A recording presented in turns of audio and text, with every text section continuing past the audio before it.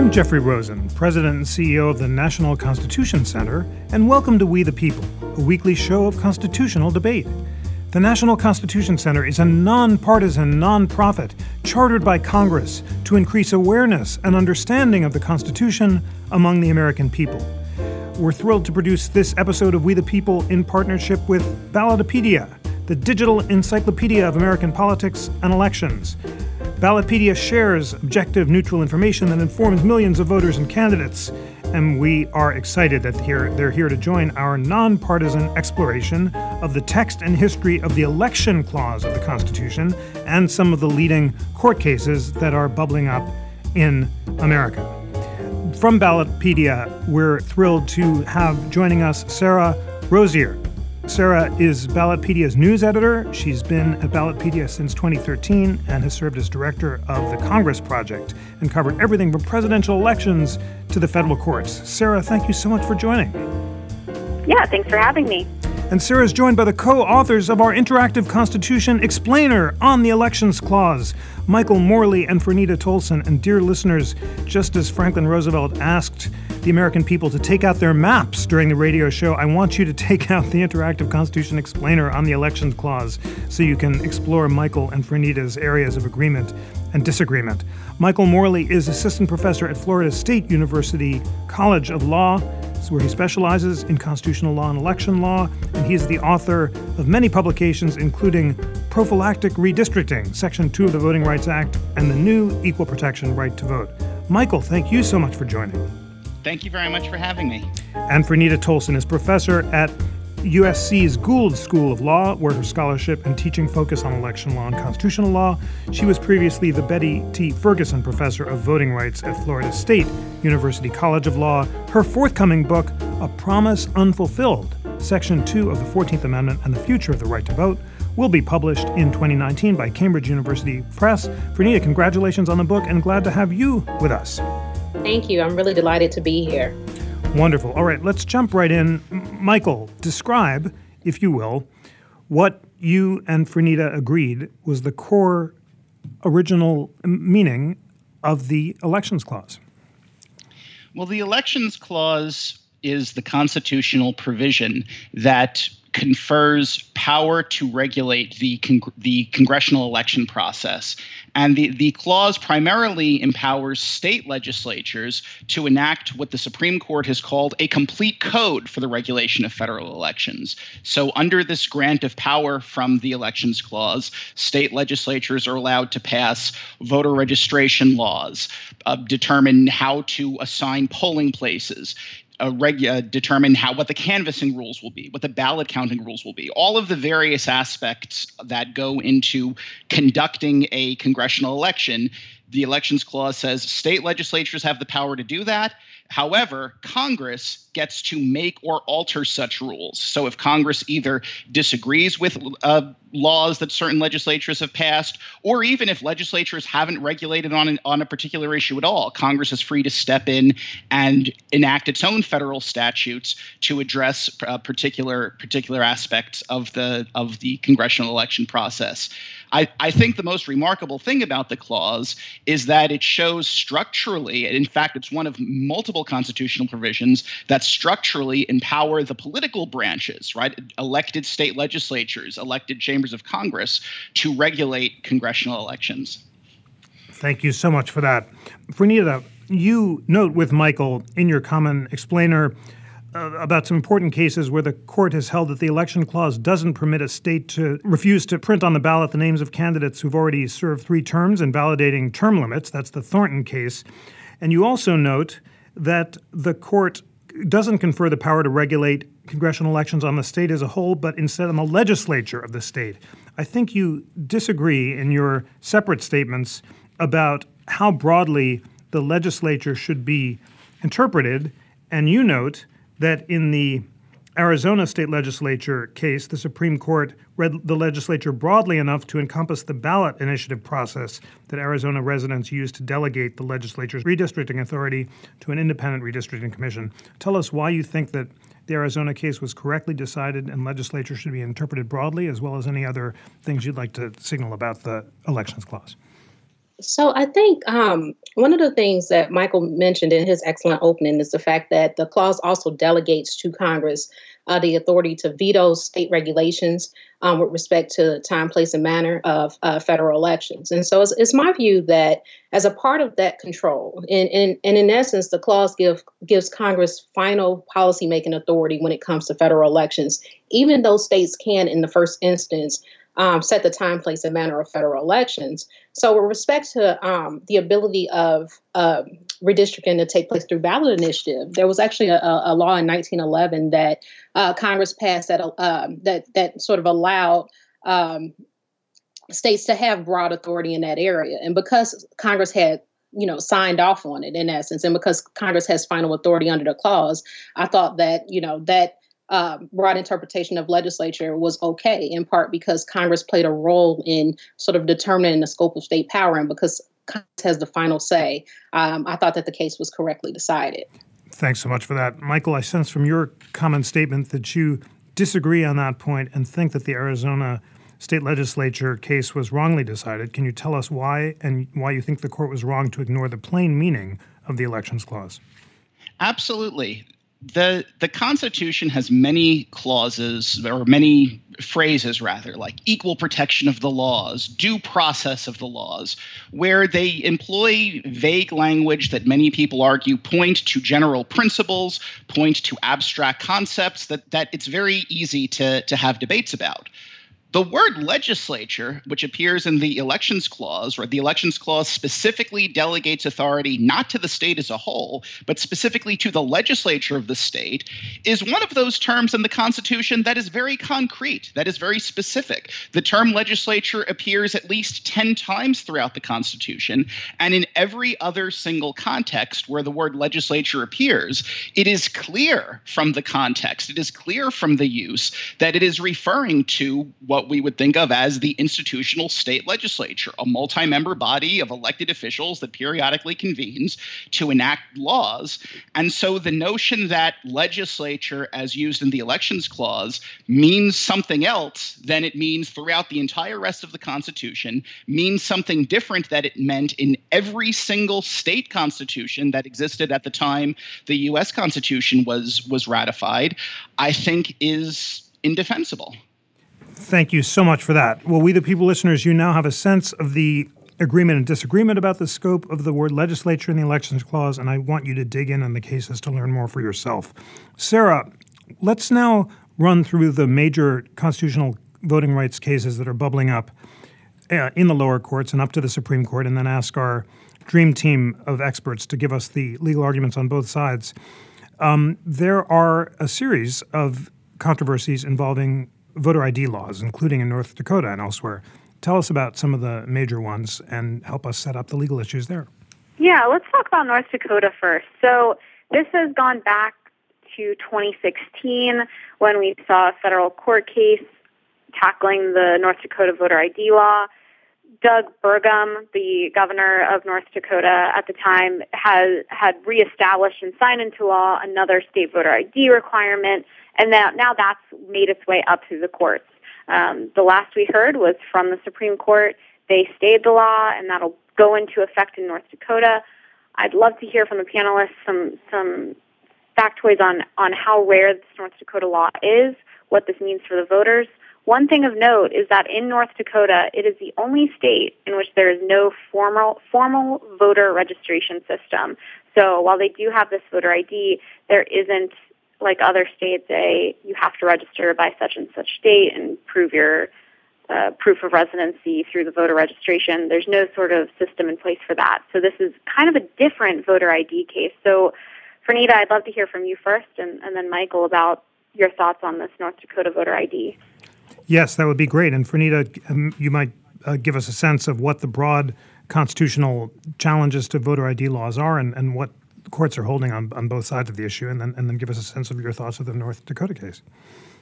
Of course. So voter ID laws have been challenged over the last few years on a number of grounds. So litigants have challenged them on constitutional grounds as violations of the 14th and 15th Amendments.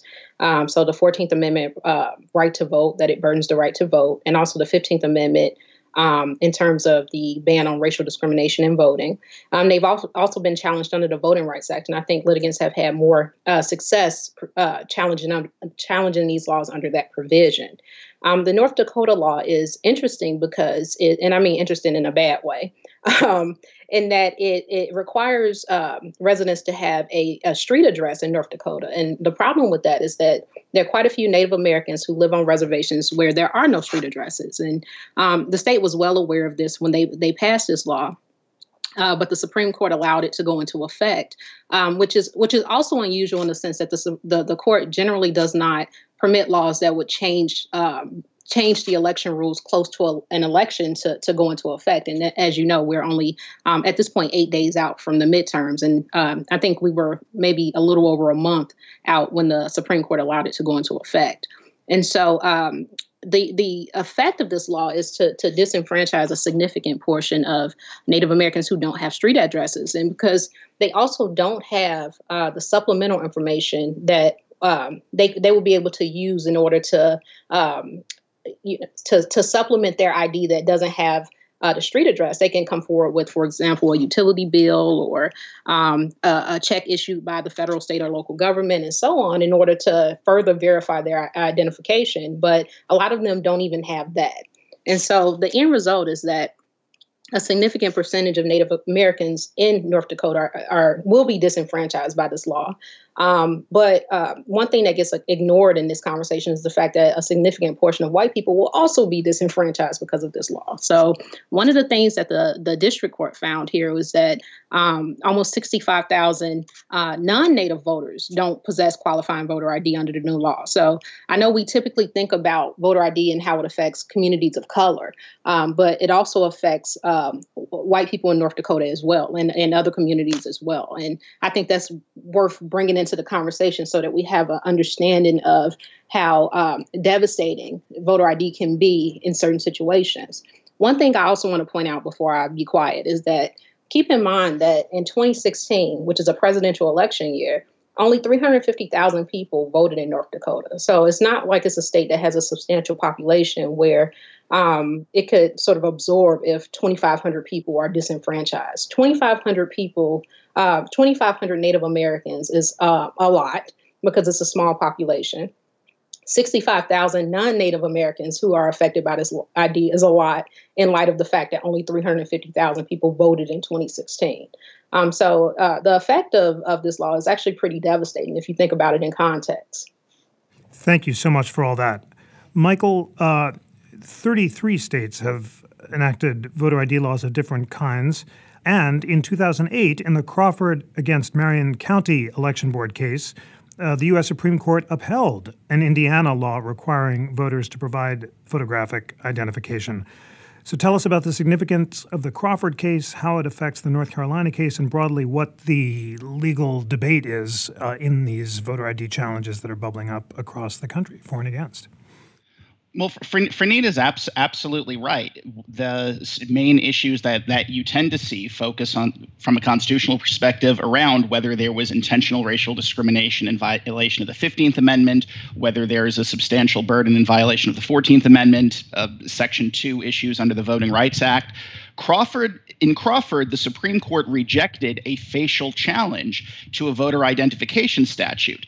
Here, the North Dakota challenge, the constitutional aspect of it, was brought primarily as a facial challenge because, as the Eighth Circuit held, the individual plaintiffs actually had street addresses. And so the the Eighth Circuit held they weren't in a position to bring an as-applied challenge. So most of the controversy centered around whether this law was facially valid. And specifically, it's centered around the requirement that the ID has to have a street address on it, that the voter's ID has to have a street address on it rather than simply a P.O. box. And I think that that's where the context matters greatly, that we're talking about a state here that doesn't have voter registration. There are no centralized voter databases to let state officials know. Individual cities, if they wish, are allowed to set set up their own. But on a statewide basis, there's no database to even let officials know where people are supposed to be registered and what their proper precinct is, what slate of local officials they're supposed to be voting on. And the state legislature, at least according to the Eighth Circuit opinion, considered alternatives like having a map at the polling place and having each voter try to find on the map exactly where they are, and then trying to cross-reference from that what ballot they should get and whether they're eligible to vote.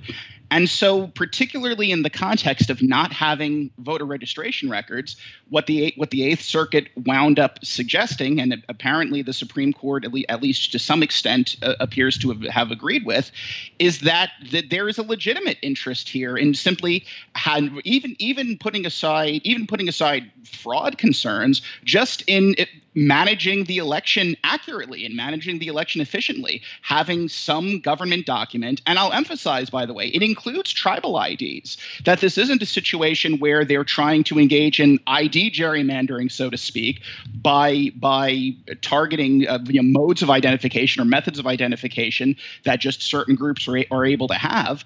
And so even a tribal ID, as long as it has the street address, could be valid.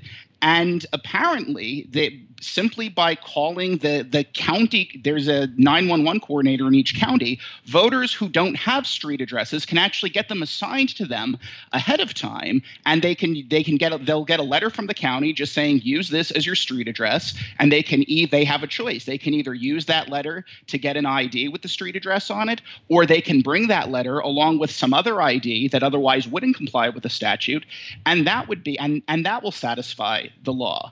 And the other point that Fernita raised, right? This isn't a law targeting Native American voters. For every Native American voter, 13 non-natives, according to the statistics that the Eighth Circuit relied upon, 13 non-native voters are impacted by the law and will have to go through the process of getting a street address so that election officials know where they're supposed to be voting from.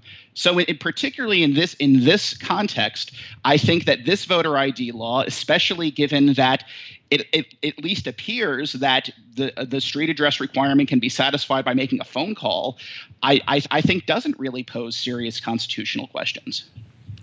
Many thanks for that. Sarah, because voter ID challenges are so important, can you give our listeners a sense of the situation on the ground? How many voter ID challenges are pending? How are courts tending to rule? And we've heard the arguments on both sides. On the one hand, avoiding racial discrimination, both under the 14th and 15th Amendment. On the other, avoiding voter fraud and allowing efficient administration of elections. Are courts all over the place, or how are they tending to rule on these issues? So we saw quite a few. 34 states now have voter identification requirements. 17 of those, you are required to present photo identification, while the other 17, there are different other accepted non-photo ID requirements for showing ID. We're seeing some cases this year, North Dakota being a very big one. It's attracted the attention of celebrities. I think there was a big concert out on one of the reserves last weekend where Mark Ruffalo and I think the Dave Matthews Band were there protesting this and encouraging the tribes to get out and vote. We are seeing in those 34 states, in 2016, there were the big ones. I think it was North Carolina, Texas. We saw those big cases there. I expect that the Supreme Court will, in the next few sittings, take up some of these as they make their way through the courts. But we're seeing some of the precedent kind of trickle down through. I think that's the context. So we'll be tracking. We have a page called Voter Identification Laws by State, where if you are unsure what is required for you as you go out to vote, either through early voting this week or next Tuesday, we have a full breakdown of what is required for your state. So you can get a good sense before you get caught up at the polls. Thanks for that. Fernita, moving forward, how many of these cases do you expect to succeed ultimately before the Supreme Court, and how will the scope of voting in America be changed by the legal challenge or not? I don't expect that there'll be very many successes with respect to challenging voter identification laws. I think that the current lineup of the court will not be sympathetic to empirical evidence showing that these laws have a disproportionate impact on people of color, and also that there are people who votes are impacted who may not be a part of a minority group. I didn't mean to suggest that, if it affects more people, then that means that the state didn't seek to single out a particular group. I think the fact that it affects more people is also problematic. But I don't think that the court will be sympathetic to that because they think that the state's interest in preventing voter fraud, even if there's no empirical evidence that the law necessarily is designed to address fraud. This is about being deferential to the state in a way that it unfortunately has a negative impact on the scope of voting rights. Thank you for that. Michael, with the addition of Justice Kavanaugh to the court, can you imagine any challenges to voter ID laws succeeding? And if not, what would the court's reasoning rejecting the challenges look like? Absolutely. Under current doctrine, if a voter ID law is adopted with a racially discriminatory purpose, then that is a flat violation of the 15th Amendment, and the court would strike it down. And I certainly don't see any narrowing of 15th Amendment protections or any change in the approach to that doctrine. And I also think that as more of these laws are enacted, as there's more litigation, we're going to see most of the litigation, in my opinion, most likely tending to focus on as applied challenges, as well as Franita had mentioned before, Section 2 challenges under the VRA. But at least what I would hope is that based on having both a variety of statutes as well as a variety of cases that shows the different ways that populations are affected by voter ID laws, that eventually we can move past kind of the knee-jerk partisan reactions on both ends of the spectrum and start crafting laws that do have, as some do, as craft laws that have escape valves for somebody who is in a really unique situation, a really unpredictable situation, and try as they might, there really is no realistic way for them to be able to satisfy the ordinary requirements or get an identification or get the typical identification. Properly crafted, these, particularly if they're enacted well in advance of elections when there's enough time to comply, particularly if they are somewhat liberal, so to speak, in terms of what counts as valid forms of identification, they do not need to be tools of disenfranchisement. They literally can be mechanisms for ensuring efficient elections more than anything else, for reinvigorating public confidence in the electoral process. And I hope we continue to see the evolution of these laws in order to try to address all of the competing interests at stake. Thank you so much for that. Sarah, let's turn next to the Florida felon disenfranchisement law. There's an overview on Ballotopedia which answers the question, what would a Florida amendment change about the voting rights of convicted felons? The amendment was designed to automatically restore the right to vote for people with prior felony convictions, except those convicted of murder or felony sexual offense. Tell us about Amendment 4 in Florida and how it would change the voting rights of convicted felons and what the legal challenges are. Yep, so this is Florida Amendment 4. Currently in Florida law, Florida is one of 4 states where convicted felons do not regain the right to vote until and unless a state officer or board restores an individual's voting rights. So they have to petition for their voting rights to be restored. We saw that this was part of the original Florida Constitution, amended in 1968. That's active still today in 2018. We saw a U.S. District Court Judge, Mark Walker, rule that Florida's process for the restoration of voting abilities for felons was unconstitutional, stating that it did violate the First Amendment and the 14th Amendment. So we'll see what happens here. Governor Scott announced that he would appeal the ruling to the 11th Circuit, and the 11th Circuit did concur with Governor Scott's request. So we're seeing in the courts, the amendment stands in the Constitution, but this Florida Amendment 4, depending on what happens on November 6th, could be adjusted. Many thanks for that great overview. Franita, what are the constitutional arguments for and against felon disenfranchisement laws? So, felon disenfranchisement, the Supreme Court in a case called Richardson versus Ramirez found that a state could disenfranchise their felons consistent with Section 1 of the 14th Amendment or the Equal Protection Clause, in part because Section 2 of the 14th Amendment has an exemption for felon disenfranchisement, an exemption with respect to applying the penalty of reduced representation to those states that abridge the right to vote.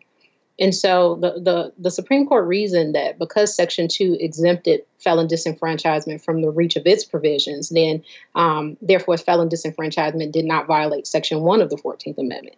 So that's generally the legal argument for felon disenfranchisement laws.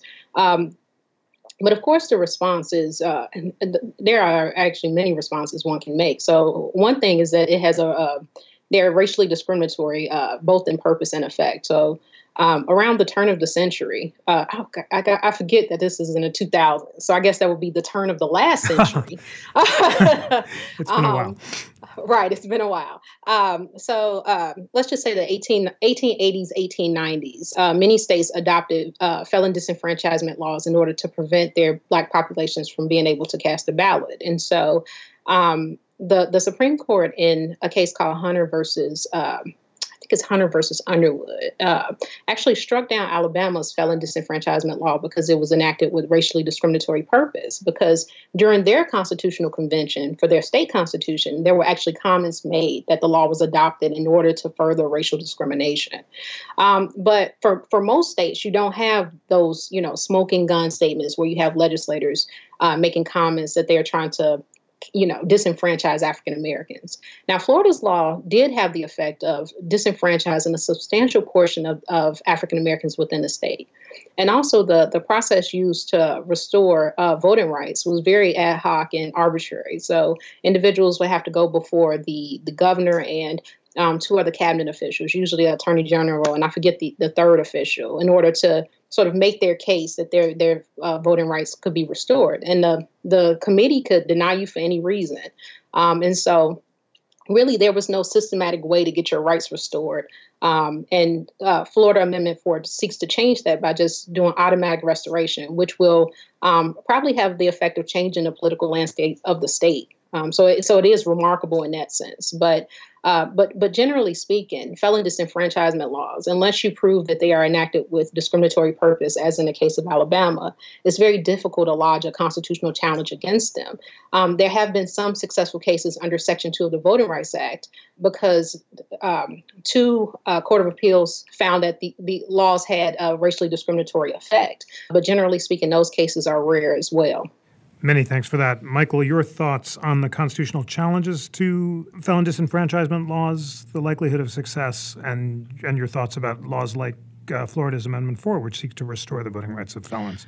I agree with Franita that from a constitutional perspective, the fact that Section 2 of the 14th Amendment expressly contemplates the possibility of states not extending the right to vote to people convicted of crimes makes most types of 14th Amendment challenges, forecloses the possibility really of any types of 14th Amendment challenges other than ones based on intentional racial discrimination.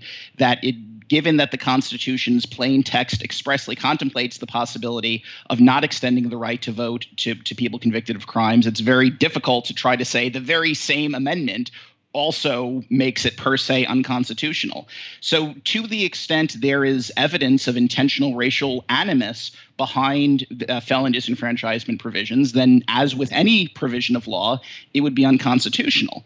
One of the points that the 11th Circuit made when it upheld the constitutionality of Florida's provision was that Florida's felon disenfranchisement provision, the court held, was not motivated by any form of racial animus. And one of the considerations that the court took into account is the fact that the Florida Constitution either authorized felon disenfranchisement or provided for felon disenfranchisement prior to the 1860s, before the state had even extended the franchise to African Americans. And so the the court held it would literally be impossible for the predecessors of the felon disenfranchisement provision to have been motivated by any sort of racial animus, because the franchise had already been limited on racially discriminatory grounds.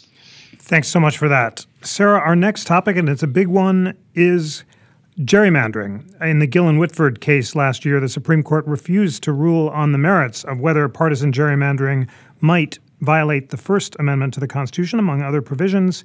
In light of Gill, there's been a lot of lower court activities, including in late August in North Carolina, where the district court ruled that the state's gerrymandered districts were unconstitutional. Tell us about the state of the play in North Carolina, Michigan, Pennsylvania, and elsewhere, and what are the pending challenges to gerrymandering? Yep, so I'll let Michael and Fernita talk a little bit about those court cases, but what we're looking at Ballotpedia specifically is what's going to happen in 2019 with redistricting. So if you allow me to give you a little bit of background on the different state-by-state redistricting procedures.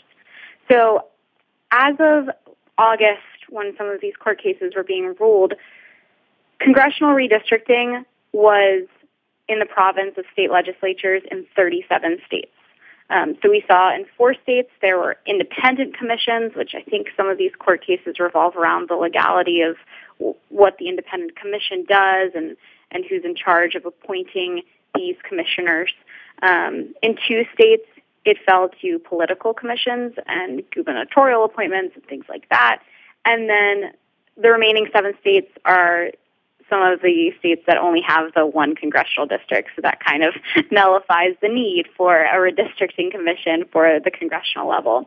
So one thing we're noticing is you look at the National Democratic Redistricting Commission, this political group that has come out, I believe, from Eric Holder in 2018, fundraising specifically for state legislative elections. We're so excited at Ballotpedia because these state legislative elections often don't get their due, but this year they are. And what we've been tracking are trifectas, meaning one partisan party is in charge of both the governor's mansion and the full legislature, the state house and the state senate. And what that could mean for these redistricting cases, these gerrymandering cases in 2019 and beyond.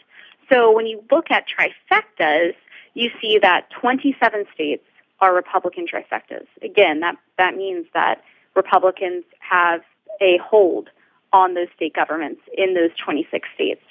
Only 8 states are Democratic trifectas, and 16 states are under divided government. So if you remember, I mentioned that in 37 states, the state legislature controls this. So this is a big deal, whether or not these states will still have this trifecta status heading out of 2018, because we could see some of these court cases being vacated if Democrats pull back some of these legislatures in these states, if there is a quote-unquote blue wave next week. But that's what we're focusing on right now is, all right, so we have some of these cases making their way up. We've seen a lot of them get ruled on in the past couple of years. But what happens if Democrats do have this blue wave, some of these trifectas are broken up?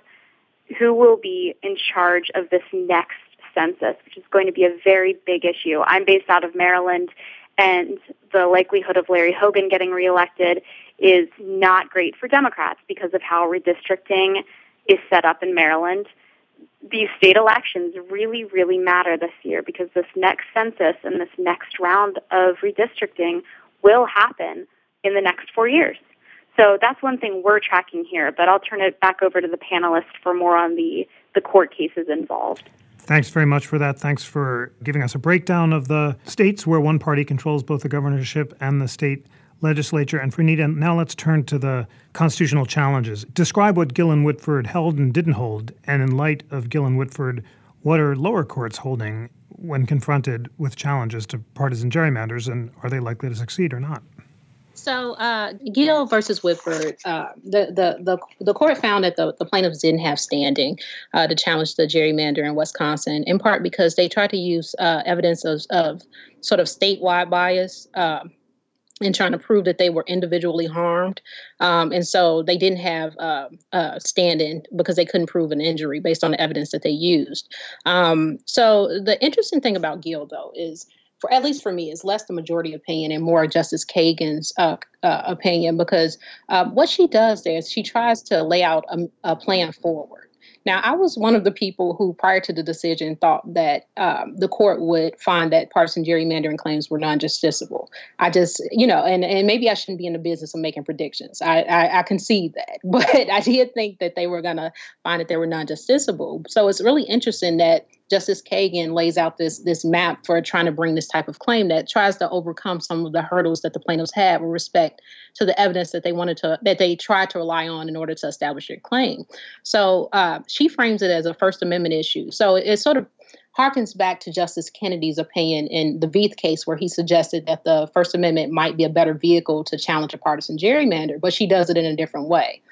She outlines it as a form of vote dilution, that so a plaintiff will be able to show that their right of association is impacted by the cracking and packing that goes on in any given gerrymandered plan. And so what she's doing, so even though the majority kicks it on stand-in, I think that litigants can sort of look to Justice Kagan's opinion as a roadmap for litigating these cases going forward.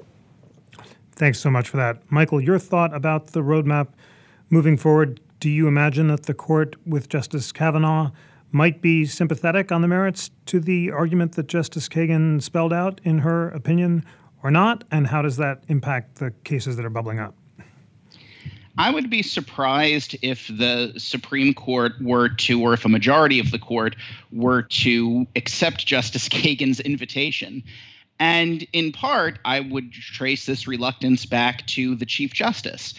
Any, or at least most, forms of political gerrymandering claims are typically based on the premise that through expert testimony, in particular through political science testimony, courts can find as constitutional facts how voters are likely to vote in particular elections under different sets of circumstances years into the future, and are able to predict the outcomes of particular redistricting schemes with sufficient certainty that they can declare certain schemes unconstitutional or not.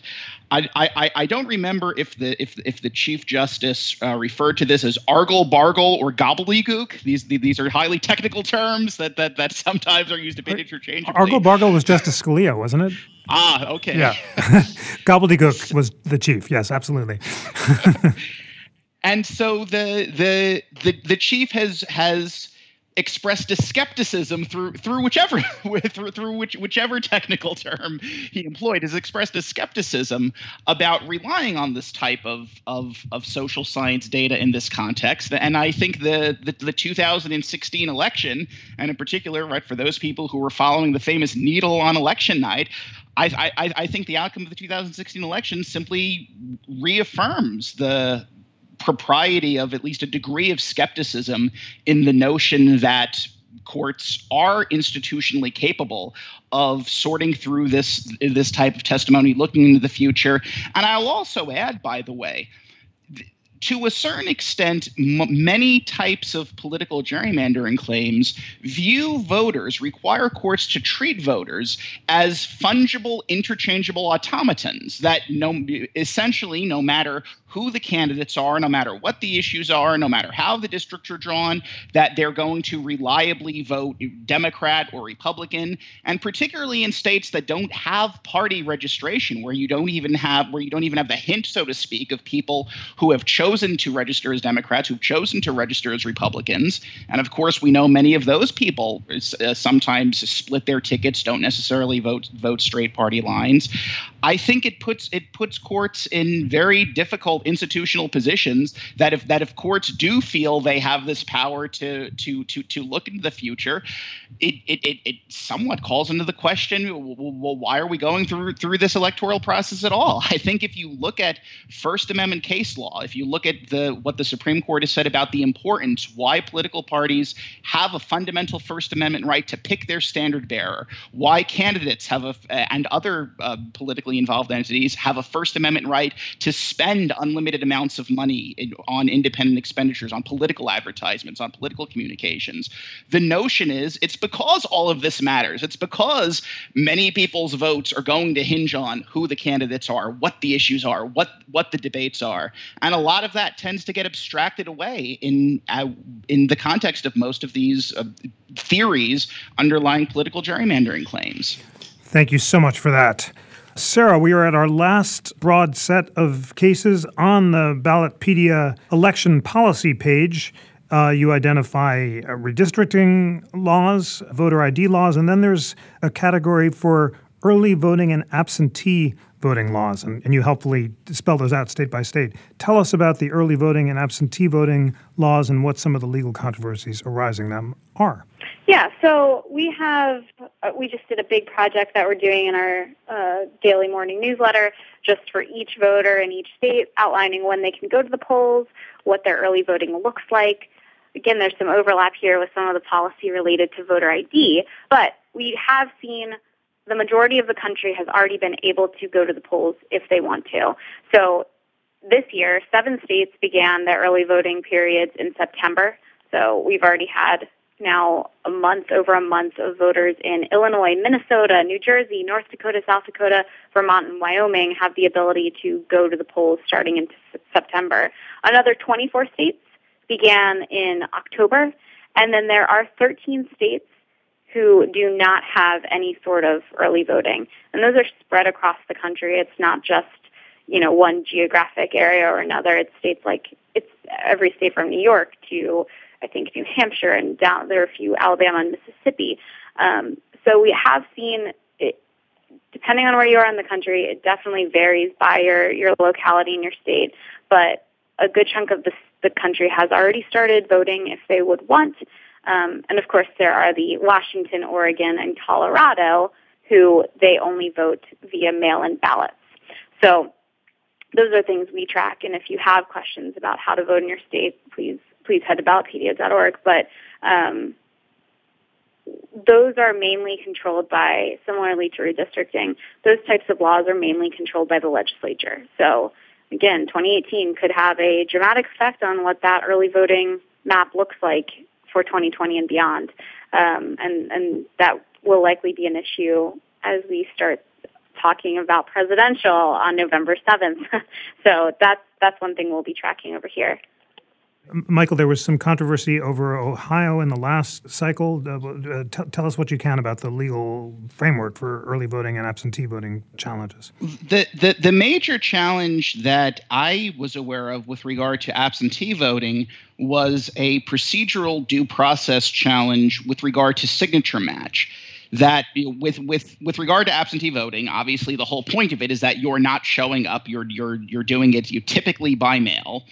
And in order to make sure that ballots are being submitted by the voters who claim to be submitting them, the main safeguard that many states implement is signature match, where after the voter, you request your absentee ballot, the ballot comes back, you fill out the ballot selecting the candidates that you want. After you put the ballot back in the envelope, you then have to sign the envelope across the seal. And then when the ballots are submitted to election officials, they compare the signature to the signature they have on record, potentially even from many, many years ago when you had first registered to vote, or if you did it through Motor Voter, when you got your driver's license.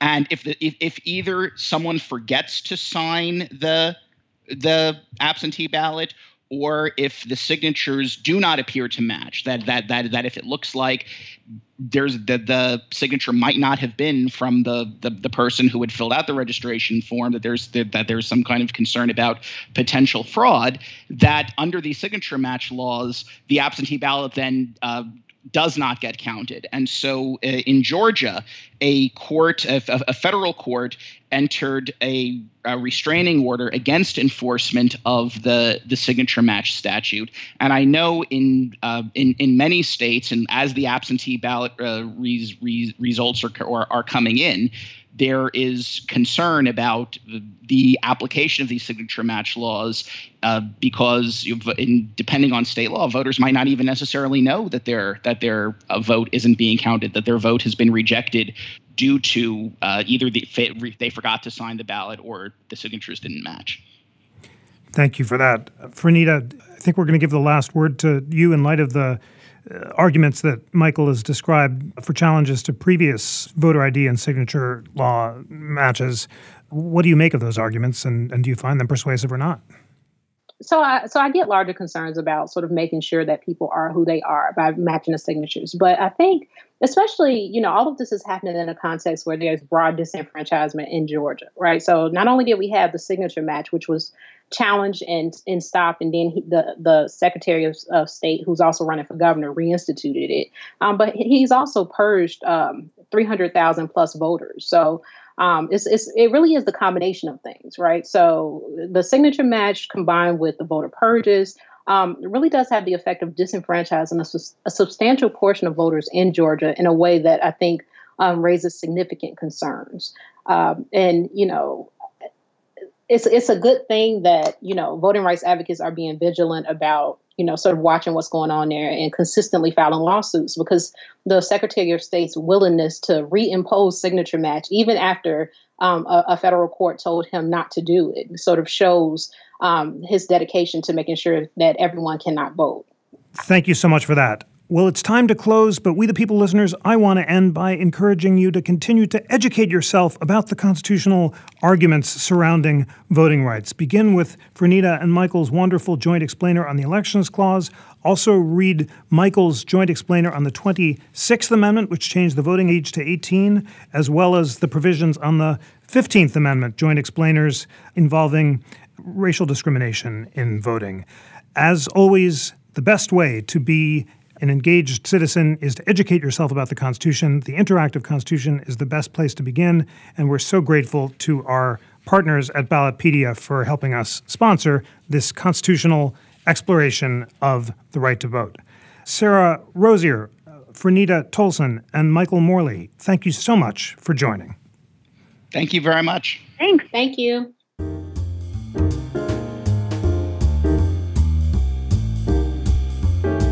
Today's show was engineered by Greg Scheckler and produced by Jackie McDermott. Research was provided by Lana Ulrich and Jackie McDermott. Please remember to rate, review, and subscribe to We the People wherever you listen, and tune into our companion podcast, Live at America's Town Hall. We release those episodes on Tuesday, and those are the audio for our great public programs here in Philadelphia and around the country, which are so important in spreading constitutional light. If you'd like to keep up with the Constitution Center through your inbox, please sign up for our email newsletter, Constitution Weekly, at bit.ly/Constitution Weekly. It's a compilation of all of our content, the videos, the podcasts, selections from the interactive Constitution, a veritable constitutional feast, or as Tocqueville called it, a gratuitous public school. So We the People listeners, it'd be great if you signed up. And of course, as you know, I want you so much to sign up and become a member of the National Constitution Center to support our crucial work in increasing awareness and understanding of the Constitution among the American people. You're such great ambassadors for us, and I want you to join us as part of our common crusade. On behalf of the National Constitution Center, I'm Jeffrey Rosen.